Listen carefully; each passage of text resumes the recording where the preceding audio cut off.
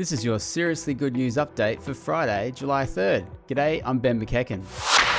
Survey says Bible-believing Christians are cool with women in prominent roles in churches, including preaching. A new US study reported by Christianity Today revealed that about 72% of evangelical Christians backed women in the pulpit, even if they attended churches where only men preach sermons.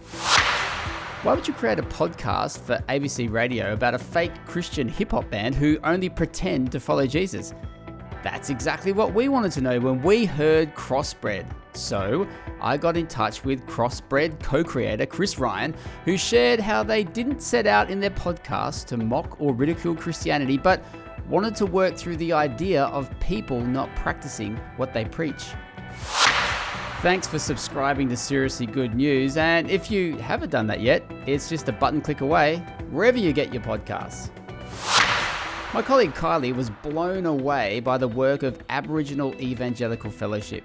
She spoke with its CEO, Tony Richards, who said that despite big funding issues, AEF continues to find a way to provide local services such as youth and community chaplains. For all of this and much more seriously good news, visit eternitynews.com.au. Brought to you by the Eternity Podcast Network.